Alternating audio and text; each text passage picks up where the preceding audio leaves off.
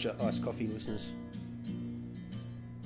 Some background as to why I'm so ornery in this particular episode, or I should say extra ornery over the usual ornery quotient.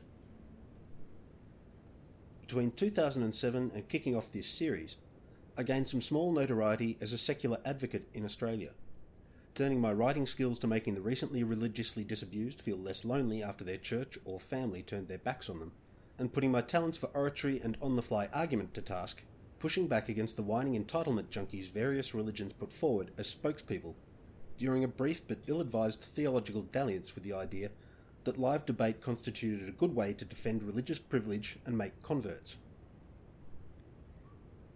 I'm still willing to take up the secular side of a well-turned debate topic, but the invitations dried up when religious adherents realised painting "Please kick me" on the seat of their pants and bending over wasn't making them look as dignified or respect-worthy as they're accustomed to their silly hats and embroidered vestments making them feel. I don't think anyone that listened to even a handful of episodes would have any illusion that I respect religions or religious faith. But in case you're listening for the first time, I'll clarify my position. I don't believe in anything supernatural. I don't care if you do. I do care if you try to force anyone else to care that you do. My goal as a secular activist is to make myself redundant by eventually reducing the extent to which religious people can inflict their beliefs on other people. In short, my atheist agenda has one bullet point characterised in 4 polite words. Please leave me alone. This episode, like every other episode of the series, will be profane and opinionated, and I won't care if you take a heroic dose of umbrage over my disdain for any deeply held beliefs you, or someone you like and respect, holds, because that's your prerogative. And not caring about your prerogative is mine. Are you sitting comfortably? Again, I couldn't care less. Your posture is your business. Let's get the Antarctica rolling. Antarctica is the least God-bothered continent on the planet. Human presence there kicked off late in human history, and the number of humans there at any given time is low and their tendencies short. Reading the history of religion, it's clear that deities follow us as we travel, and not the other way around. So it's not surprising to find few temples and churches on the ice. Add to the historical angle that the people who do reside in Antarctica usually do so when they're young and fit, and that the selection process to get a bed on the continent skews in favour of the well-educated and the scientifically minded, and the space and resources customarily afforded religious institutions in our communities are reduced even further in Antarctica. There's just not a huge call for special places to pray or perform penance, and those that have been established are, on the whole, poorly attended. The first services conducted in or around Antarctica arose from lay preachers aboard the ships or among the expeditioners. The regularity and length of sermons tended to depend on the piety of the captain, and many didn't bother with much religious observance, beyond pulling the bare bones of a funeral service out of the Common Book of Prayer, or its denominational equivalent, when someone died and needed lobbing over the gunnel. Carl Anton Larsen established a Norwegian Gothic-style church at Grytviken for his whalers in 1912, presided over by a Lutheran pastor, Christian Lerchen. Attendance was poor because the whalers weren't terribly interested in turning over what little spare time they had to listening to someone preach, and Lerchen, the only pastor the church ever had, gave up on the smelly heathens after a year and headed back to Norway. The locals used the building for the funeral services of those now buried in the small graveyard nearby, but tourist operations placed more bums on pews than the whaling company ever did, with the church serving as a site for Christmas celebrations and occasional weddings in the years since the whaling station closed. The first officially recognised preacher to reach Antarctic shores was Arnold Spencer Smith, who put ashore at Cape Evans as a member of the ill-fated Ross Sea Party of Sir Ernest Shackleton's Imperial Transantarctic Expedition. He went south as expedition photographer, but preachers going to preach, whether you're paying them to or not. Spencer Smith set up an altar and vestry in Herbert Ponting's former darkroom in the Terra Nova hut, and held regular services from its pokey confines. His final days on the Barrier comprised a delirium of scurvy-addled musings on his faith and his past, so no great showing by God on Spencer Smith's account. His grave lay close to the toe of the Beardmore Glacier, so his body likely lies somewhere in the barrier ice, accompanied by whatever crucifix proxy his companions managed to fashion for him. On that note, the first gravesite in Antarctica is that belonging to Nikolai Hansen, atop the headland above Camp Ridley at Cape Adare. It features a standing crucifix and another crucifix picked out in white stones on the ground. Graves and memorial sites around the Antarctic margin usually feature crucifixes, as most of the people who died there until recently came from nations with Christian majority populations. But I wonder if that will change as fewer people's remains are left there and as the Christian demographic shrinks, a process presently playing out in my own nation at pace and likely to receive significant spikes when the boomers, and to a lesser extent my own cohort, fall off the twig. Lancelot Fleming was ordained as a deacon in 1933, but after a stellar season received promotion to priest in 1934. While his title within the British Graham Land expedition was chaplain and geologist, I think John Rymil took him south as a member of his team because Fleming was good value at high latitudes, rather than because of his rapid rise up the Anglican League table. Putting the clerical role first in the documentation may have allayed concerns from Fleming's superiors at Trinity Hall, who gave him time off from his clerical duties to head south, that their man wouldn't let slip his godliness during his time attending to science. Fleming managed to fit some preaching in between transits aboard the Penola and trail excursions. No one seemed to particularly look forward to his weekly services in their accounts of the expedition, but no one seemed to object to them either, which sums up most Anglican congregants' attitudes to their faith fairly neatly. The first service held in the Antarctic where the preacher was officially recognised and paid to be there in their capacity as a preacher took place during Operation High Jump. Lieutenant Commander William Menster consecrated Antarctica for what that magic incantation's worth to the continent. While Roman Catholic by faith and vocation, the US Navy wasn't paying double for deadweight mouths to feed, and Menster had to cater to non-Catholic believers too, holding ecumenical services that sneered in the face of the schisms and, in many cases, the centuries of bloody war that separated the doctrines of the various faiths such services try to represent as being essentially same-same. Keep in mind that I didn't write the rules of identity and non-contradiction, or decide that 1 and 3 are the same thing, and then gone on to burn anyone who disagreed with me at the stake.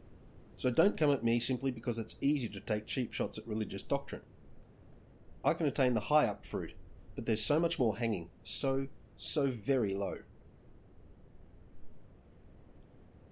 Christ Church Cathedral in Stanley serves as the nominal Anglican consecrated ground for the British Antarctic Territories, though I don't know if Anglican prayers can cross the convergence, so its efficacy as an antenna to God for those serving at Rothera or Halley stations is yet to receive scientific study, though I've got an inkling that the null hypothesis will hold for intercessory prayers regardless which side of the convergence they arise from.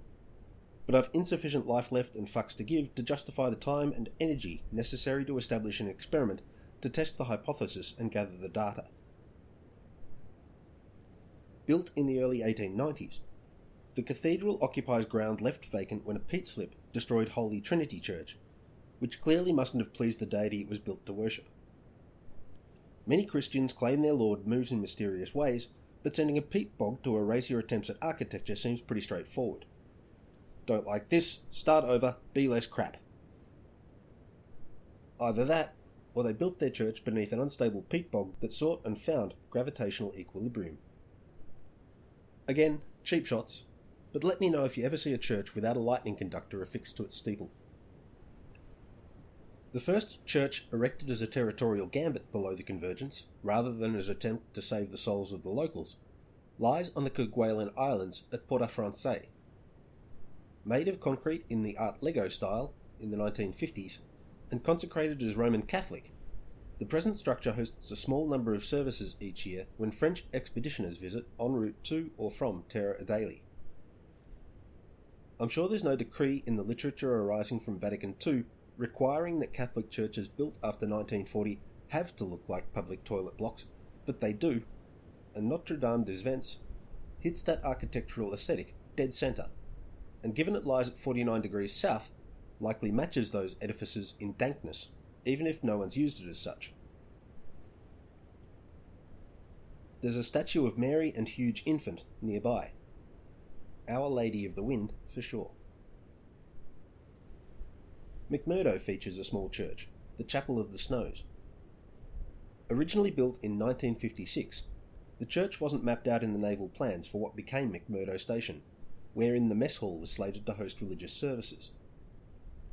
Naval Chaplain Father John Condit encouraged the Seabees to put aside Quonset hut components and any extra timber they didn't need to fulfil their Operation Deep Freeze mandate, and the chapel came together through volunteer labour. Besides hosting religious ceremonies and offering residents some quiet and relative privacy, the chapel housed memorabilia accumulated over the many years of Operations Deep Freeze. It caught fire in the winter darkness of 1978, either because God doesn't exist and shit happens regardless, or God didn't find the 1956 architecture pleasing 2 decades later, and applied the peat bog slippage renovation mode once more. The fire crew did their best to bring the blaze under control, but ended up bulldozing the consecrated building away from the aerial communications and electrical wiring and the surrounding buildings, these coming under threat from the heat. The bulldozer then dropped load after load of snow upon the flaming wreckage, but nothing other than the steeple bell, itself taken from an oiler, came to light as salvageable. Religious observance shifted to a makeshift chapel in a Quonset hut, previously used for storing musical instrument and for band rehearsals, and remained there for the next 11 years. Someone seeking an early departure from their winter contract set fire to the chapel furnishings in 1981, but passers-by noticed the smoke and removed the fire from the burning building. When the Seabees of Antarctic Development Squadron VXE-6, of whom you'll hear a lot more in future episodes of this series, built a replacement, the Quonset hut returned to musical duties until it burnt down completely in 1991. The new chapel went into service in 1989. Lieutenant Brad Yorton consecrated the new church, but given the number of people who use its relative privacy for purposes other than religious worship, I doubt any priest could ever hope to keep pace in the race against desecration. Entropy always wins, let alone when a bunch of heathen Antarcticans are getting high in the nave or fucking in the sacristy. The Chapel of the Snows has served as a place of worship for Mormon, Jewish, Buddhist and Baha'i ceremonies, but the regular services are held by Protestant clergy, presently provided by the New York Air National Guard, and Catholic clergy, provided by the Diocese of Christchurch. I met the summer 2004 Protestant preacher, and we ate lunch while discussing his role on the ice. I don't think he convinced himself that what he brought to Ross Island warranted the expense and resources it took to get him there. I certainly wasn't impressed, but I did attend his services thereafter, when the diving schedule and weather allowed, and still wasn't impressed. Just on the outskirts of McMurdo is the naffest religious figurine I've come across, and I've been to Mexico and Italy. Roll Cage Mary is the local name given to the figurine representing a half-size Virgin Mother looking out over the sea ice from beneath a sturdy nest of steel reinforcing rods bent into a grotto and surmounted by a crucifix. More formally labelled Our Lady of the Snows, Catholic punters from anywhere other than McMurdo will take umbrage over the Roll Cage Mary epithet and demand you give their kitsch, mass-produced icon, tucked out of the way and visited only by people looking to take a photograph of something other than the industrial chaos of their Antarctic hometown or the distant mountains, the respect that it's due. It's safe to ignore these people, as blasphemy is a victimless crime. Ross Island is dotted with memorial crosses.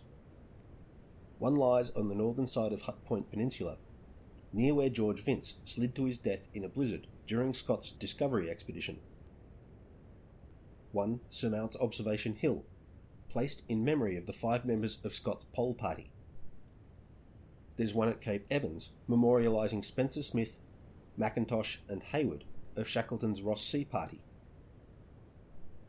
There's one atop a Nunatak, near the crash site of the Air New Zealand DC-10 that flew into Mount Erebus in 1979. The original wooden cross, placed there in 1981, eroded, ablated away by wind-borne snow. A stainless steel cross featuring an extra crosspiece, mounted orthogonally to the two axes of the historically accepted Roman-style crucifix, for the Saviour occupying extra spatial dimensions, replaced it in 1989. In 2009, the relatives of the dead placed messages to their loved ones in a canister in the shape of a koru, the spiral growing tip of a silver fern, a symbol of strength, peace, growth, and new life in Maori art, and a symbol of national identity to all New Zealanders. The intention to fly some of the relatives of the dead to the flank of Mount Erebus to place the koru at the foot of the memorial cross fell through due to adverse weather, but a Scott-based team got the capsule in place the following year. The site of the crash was declared a tomb in 1981, as a number of the 257 bodies were never recovered, and the area received Antarctic Specially Protected Area status. Various memorial plaques adorn Ross Island buildings, noting the deaths of base personnel, and there's a bust of Richard Byrd out in front of the National Science Foundation chalet, identical to the one in Unity Park, Dunedin, both being cast from a pattern sculpted by Felix de Weldon, but I should save sculptures and statuary for another time, or I'll digress too deep and risk getting decomprehension sickness. I wasn't aware of much religious observance or iconography during my time at Scott Base, but I know that in 2013, a pūwhenua, carved by Ngāi Tahu artists, received pride of place on the shores of Pram Point.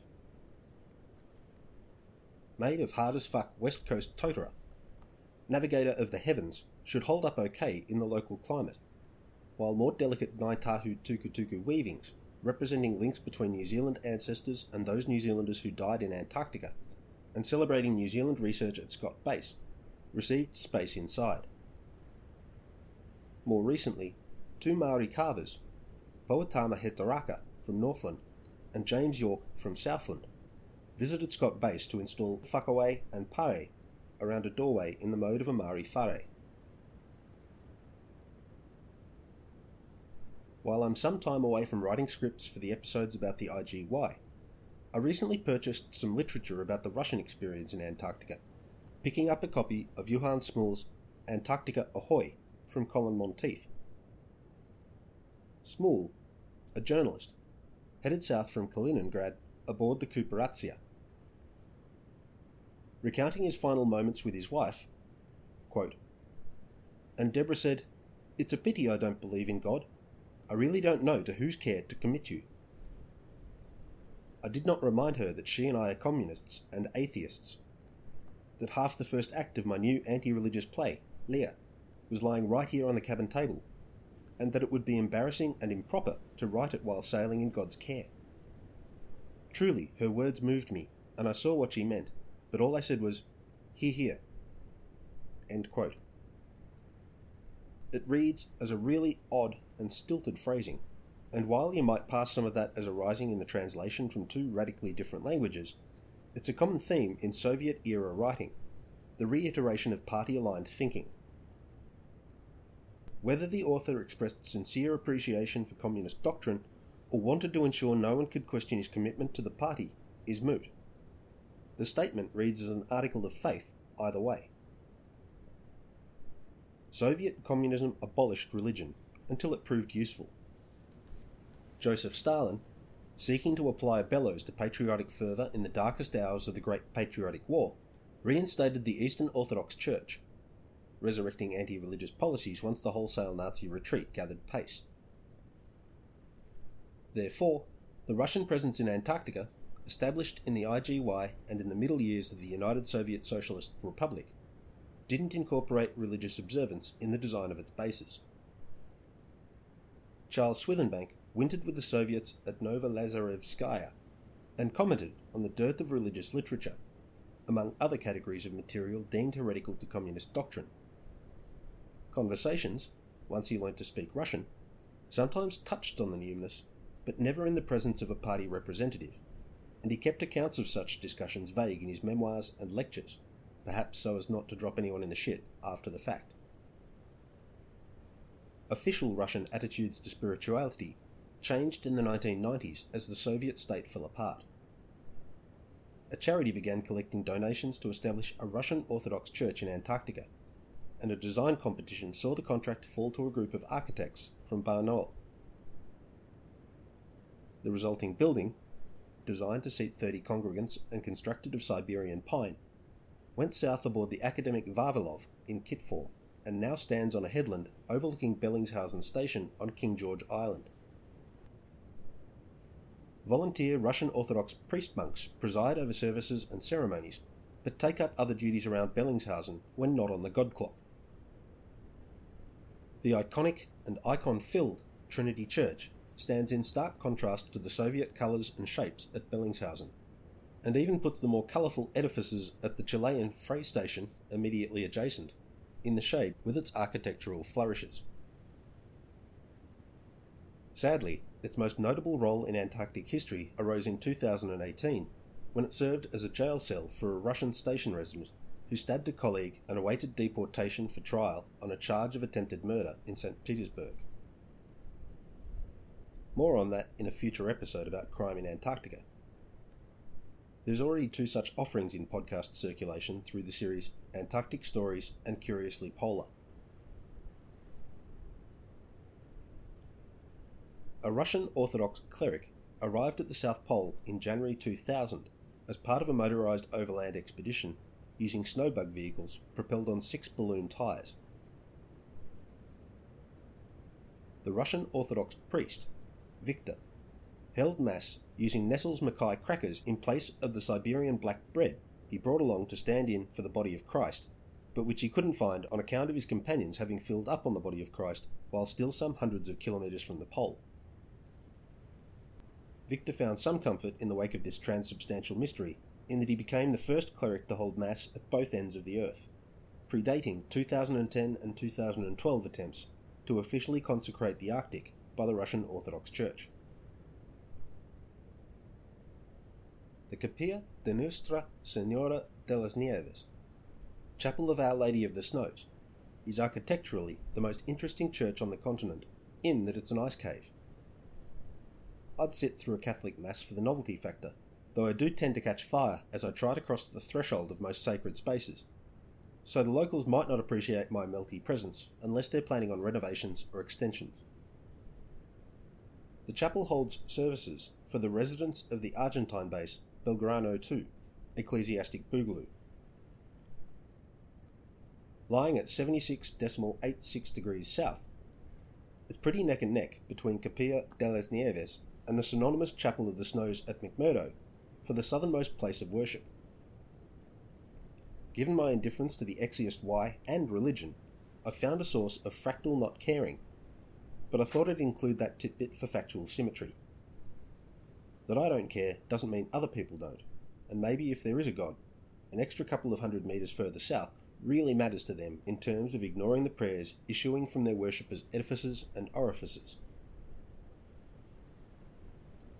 St. Ivan Rilski Chapel is an Eastern Orthodox edifice at the St. Clement Oridsky base, Bulgaria's presence on Livingston Island in the South Shetlands. The Bulgarian stake in Antarctica kicked off in 1988, with logistical support from Russian ships and personnel. The original church, comprising a wooden structure with a trapezoid cross-section, went south in kit form in 2001. The base staff only ever reaches 15 personnel, which is fortunate as the church floor measured 3.5 by 3.5 metres, so with full pews there's likely little room left for the Trinity. It's decorated with icons and surmounted by a bell donated by Bulgarian Vice Premier Nikola Vasilev, who served as base medical officer in the 1993-94 Austral summer.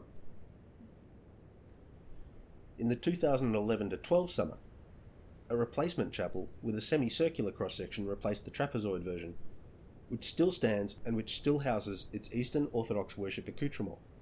So I think the new structure must have its origins in an assessment of the efficacy of different shapes in transmitting prayer. I found several articles about the chapel, but they're written using a Cyrillic alphabet, and they may also be in Bulgarian. It would be strange if they were written in English using Slavic Cyrillic, but I can't rule it out because I can't read the characters. Either way, I couldn't find anything additional in them to add to this episode's notes. While the Bulgarian presence followed the Russian presence in Antarctica by 3 decades, the Russian Orthodox Church lies within the Eastern Orthodox Church, the distinctions and the schisms behind them lying so far beyond my care event horizon, they border on a sort of inverse caring that lies on the far side of outright indifference. Grand Prince St. Vladimir, equal to the Apostles' Chapel, serves the Eastern Orthodox needs of Ukrainian residents occupying Venadsky Station on Galindev Island, among the Argentine Islands. It's a small wooden unit constructed in 2011, funded by a donation drive in Ukraine. Its pokey size is, by report, made up for by its iconographic content, if you're into that sort of thing. Venadsky Research Base was formerly Faraday Station, which was formerly Base F, the Brits having moved into larger digs when Wordie House on Winter Island in the Argentines no longer sufficed. In 1992, the Russian Federation, emerging from what was the Soviet Union, declared that all former Soviet bases in Antarctica belonged to Russia, and no newly independent nations got any, regardless how much their citizens and economies contributed to their establishment. The then President of Ukraine, Leonid Kravchuk, made known the national intention to continue in Antarctic research, and the Ukrainian will to maintain a presence in the south drew attention in Britain, wherein the British Antarctic Survey contemplated mothballing Faraday Station. Diplomats diplomated and ambassadors bassaded, and Ukraine took possession of the facilities in 1996 for a symbolic £1 British pound, which is preserved in the station bar for symbolic purposes. Ukraine got an Antarctic footing on the cheap, BAS swerved the expense of decommissioning and removing the buildings, and the Eastern Orthodox Church got another excuse to paint some icons and erect that patriarchal cross that makes it look like Jesus was an insect with asymmetric hind legs. I do know why the Orthodox cross is shaped that way, but the reason's so boring you can just take my take on the matter as being more entertaining and leave it at that. Capilla de San Francisco de Asís holds services for the Argentine staff at Esperanza Base, Hope Bay. As the first Catholic church in Antarctica, it holds a lot of firsts. The first communion in Antarctica, the first marriage in Antarctica, the first baptism in Antarctica, which ties into the story of births in Antarctica, a topic for another episode, but for now know that there have been 11 pregnant women sent south to experience labour in Antarctica and give forth nominal Antarctic citizens from their uteruses between the Argentine and Chilean bases. Esperanza is Argentina's town base, with a school and a hospital and families. The base motto reads, Permanencia, un acto de sacrificio.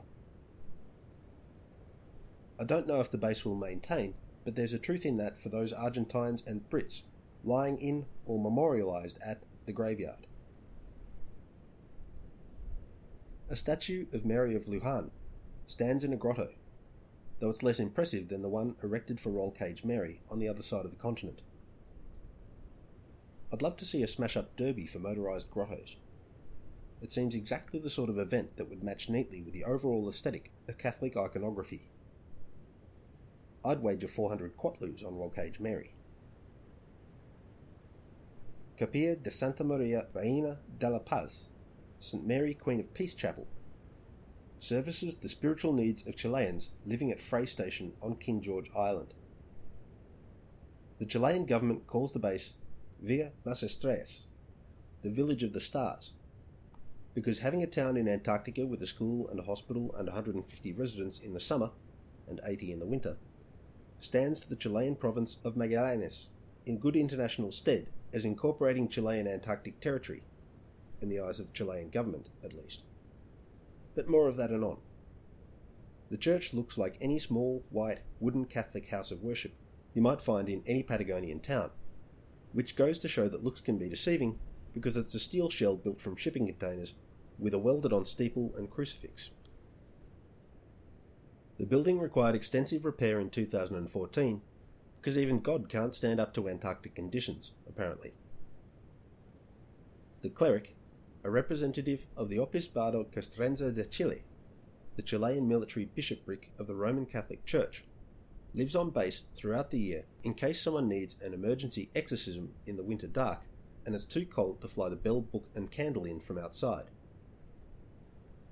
Capilla de la Santísima Virgen de Luján serves Argentine residents at Marimbio Station on Marimbio Island, or Seymour Island, depending on which territorial claim you want to give precedence to. Sited near James Ross Island, the Argentine station houses up to 50 personnel, and those inclined to worship God can do so in another steel box with a bell on top. Though like most Argentine buildings in Antarctica, this one's painted a fetching red. Or is it orange? My appreciation of that part of the visible light spectrum is fucked up, but I care more about the colour a church is than I do about what it offers me in terms of spiritual nourishment. Every few years, I receive an email requesting a donation towards establishing a Catholic church at Mario Zucchelli Station at Terra Nova Bay on the Victoria Land coast. I don't think the station staff have been calling for such a facility, and I see no reason to inflict an RCC priest on their existence, so I keep my checkbook chained up. If the Vatican sees fit to establish an empty box and fund a lonely celibate celebrant to the ice, let them do it on their own coin, likely made of Nazi gold.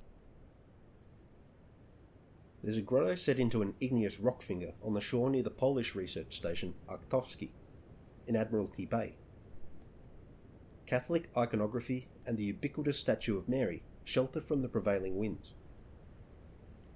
It's a nice spot, with threads of pale jasper showing through the eroding primary rock, and it's easy to ignore the intrusive kitschiness of Catholicism in an otherwise stunning landscape if you turn your back on it, as I encourage everyone to do with religion.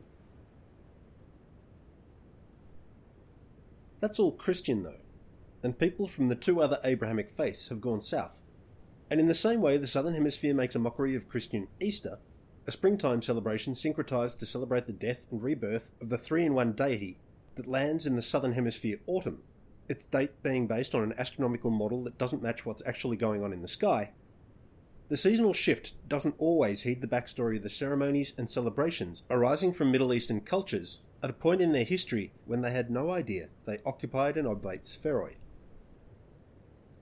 Key elements of Jewish and Muslim daily, weekly and annual ceremonies are cued to the sunrise and sunset, placing anyone seeking to remain orthodox below the Antarctic Circle in a quandary for at least some of the year, the problematic presence or absence of the sun lasting longer the further south they take their faith. There's no problem so daunting that a leap of faith can't fail to provide a coherent answer to, so why should a protracted Ramadan fast pose a particularly daunting prospect? Nonsense squared is still nonsense, so those Muslims or Jews requiring guidance on how to time their observances find it from their respective clerics, who apply industrial-grade rationalizations as to why the rules don't apply in a situation the knowledge framework from which their religion arose couldn't imagine, let alone incorporate, and subclauses and appendices to standing orders arise as needed. Phew! That was a close one in terms of maintenance of your eternal soul, wasn't it? Nah, just kidding. That's bollocks layered on top of fuckery. In addition to temporal uncertainties, Muslims displaced from Mecca by long and multi-dimensionally curved distances face the question of which way to face when bringing out their prayer mats for the daily roster of kneeling and praying. A direct compass bearing is easy to understand and to determine, but a great circle route offers a shorter distance across the surface of the Earth. But, if distance is important, should they calculate the shortest possible distance as a subterranean path for their prayers? A Muslim at Tematagi Atoll is as near to the antipodes of Mecca as landfall allows, and could face in any direction and lie about 20,000 kilometres from the holy city. But an 8,000 kilometre shortcut exists if you're willing to rig your prayer mat vertically and find some way of harnessing yourself to it, sending your observances through the floor, the ground, the mantle, the core, and out the equivalents on the far side.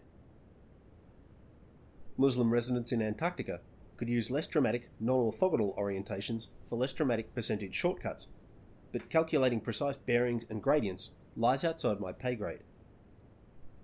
I'd just as soon they chuck the exercise and put the energy into some other hobby. To date, no mosque or temple I'm alert to arose on Antarctica or its islands. Hindus visit and reside in Antarctica, but it's a religion capable of travelling light, observance often being a personal matter of name-checking favourite deities in the polytheistic pantheon, reciting mantras and making offerings and lighting incense. I don't think current or past Indian presences in Antarctica put aside space for religious devotions, not even to the same extent the male residents at Mahindra Station monopolised the communal space to watch porn together. See episode 106. I don't know much about the Chinese stations, past or present, and can't state whether or not they incorporate temples of any kind. I can recount that I travelled south with a shipload of Chinese Buddhists who wanted to meditate and pray in the clean and cold air, and the company I was contracting for took their money as readily as that of any other punter. Some Buddhists of my acquaintance, though I won't call them friends because they're arseholes, take issue with me including Buddhism in the set of religions because Buddhism doesn't feature a deity. There's no hair so thin that some religious adherent won't try to split it, even if Occam's razor lies orthogonal to their intended cut.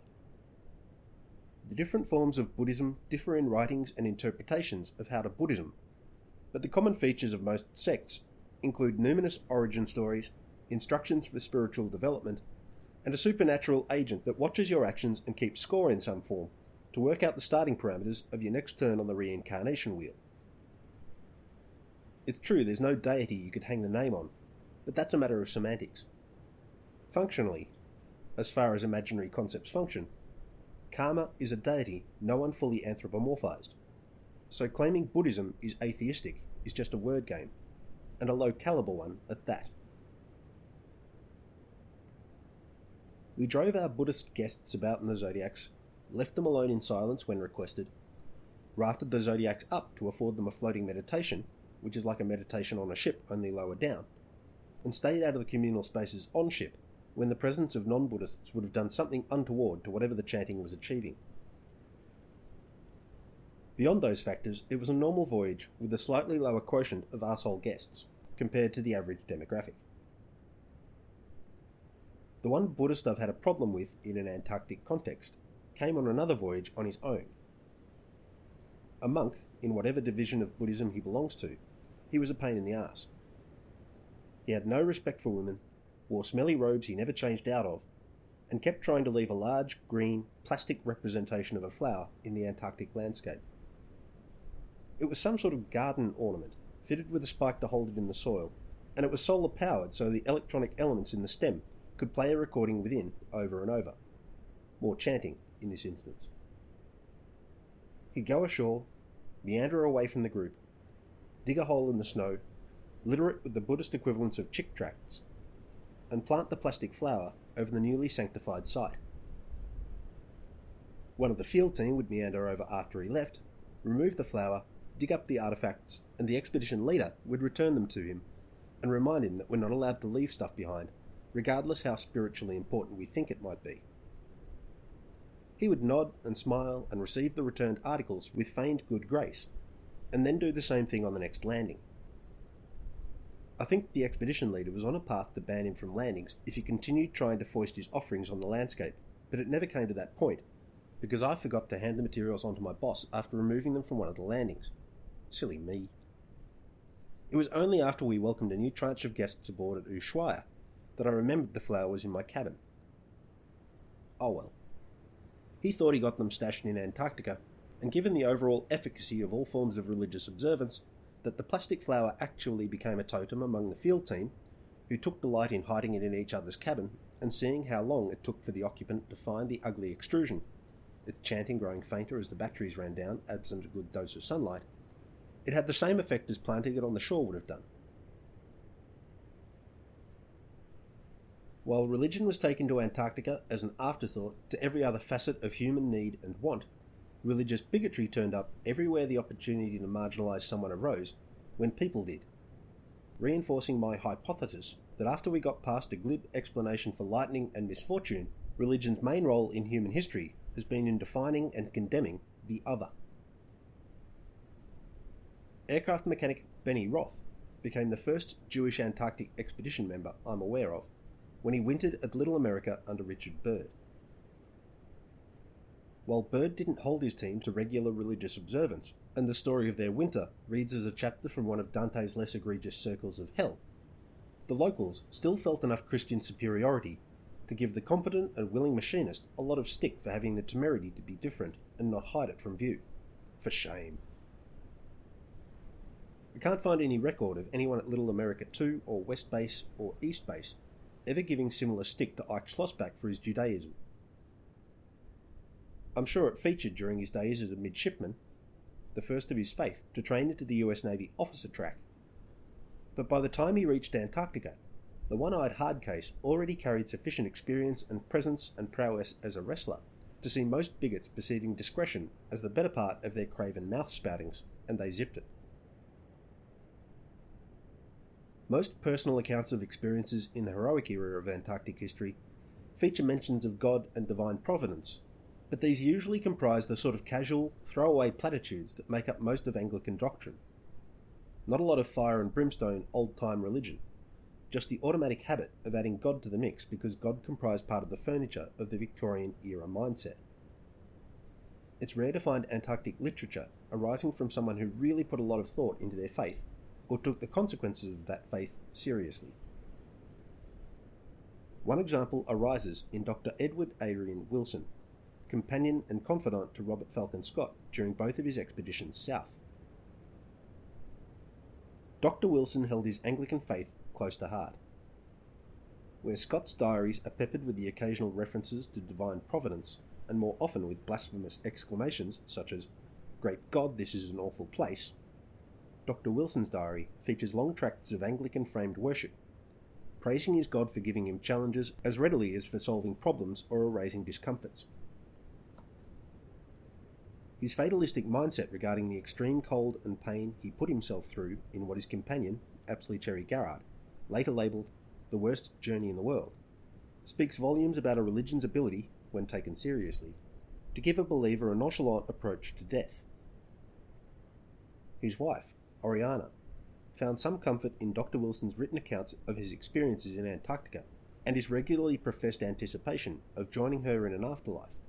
But if someone mapped out that degree of indifference to our survival while facing adverse conditions, I'd start making contingency plans accounting for their willingness to suffer as those suffering held merit. That's some Mother Teresa reasoning, and I won't have a bar of it. I don't find Dr. Wilson's faith laudable. By his own writing, the deity he worshipped offered death threats as readily as boons, making their input moot to any situation, and the opportunity to respawn after death removed a lot of the sense of urgency most people feel when facing existential threat. I can't state categorically that an atheist in his stead would have seen the final 3 members of the Pole Party through to the one-ton depot, but I can categorically state that Dr. Wilson laid down and died serenely, suffering to the last. Perhaps an atheist would have taken the suicide pill that Scott handed out. Perhaps they would have stumped onward on their frozen biscuits and died in the snow. Either way, suffering for the sake of suffering wouldn't have been part of the secular navigation suite. Unfortunately, it isn't a strong driver in most religious people either. Dr. Wilson took his faith more seriously than even I did when I believed what my religious instructors taught me. It's rare to find someone so confident of their promised afterlife that they actively celebrate death as a release from mortal bondage, the way that Dr. Wilson wrote he did. Most people I've met are scared of death and mourn those they've lost in a way that doesn't support the contention that they think they'll see their loved ones again. I think Dr. Edward Adrian Wilson, while laudable in many aspects of his professional work and personal interactions, constituted a dangerous person to pair up with for trail operations at high latitudes. True believers scare me, not because I think they might be right and that I might have to rethink some stuff, but because they're capable of acting on heinous religious injunctions without hesitation, and without concern for the well-being or rights of others, because they consider mortal life and earthly philosophy and earthly law subordinate to their deity's wishes. Many people who travel south as tourists make a lot of noise about how amazing their specific deity is for having crafted what is, in the truest sense of the noun, an awe-inspiring landscape. I bite my tongue unless they ask for my contribution to their witnessing directly, at which I tell them I'm an atheist and don't think any deity seeking to awe us did a good job by placing maximum awe potential so far out of reach of so much of humanity for so long. The conversational tone usually falls away quickly, and I find some wildlife or geology to discuss, while the umbrage quotient ramps up to 11. I don't know if anyone ever complained to my boss about such interactions, but given the other things people have complained about, I wouldn't be surprised. Someone once told my boss they didn't like me telling them that dining with the guests is part of my job, and someone complained that my not drinking made them feel uncomfortable, and someone lodged a complaint that I told him to go fuck himself. In my turn, I called for an apology from that guy for calling me a Nazi, but given I got kicked off the ship and he got a discount on his next trip, I think Quark heeded his concerns over my own. No one ever complained about my Zodiac driving skills or the breadth of my knowledge and willingness to share it, or the quality of my lectures and written materials. I figure I was doing okay on all but the mindless deference fronts, and anyone who employs me seeking that is on a hiding to nothing. Take care and appreciate your coffee, and furthermore, I consider that Carthage must be destroyed, and that Hadley Meersham is best avoided.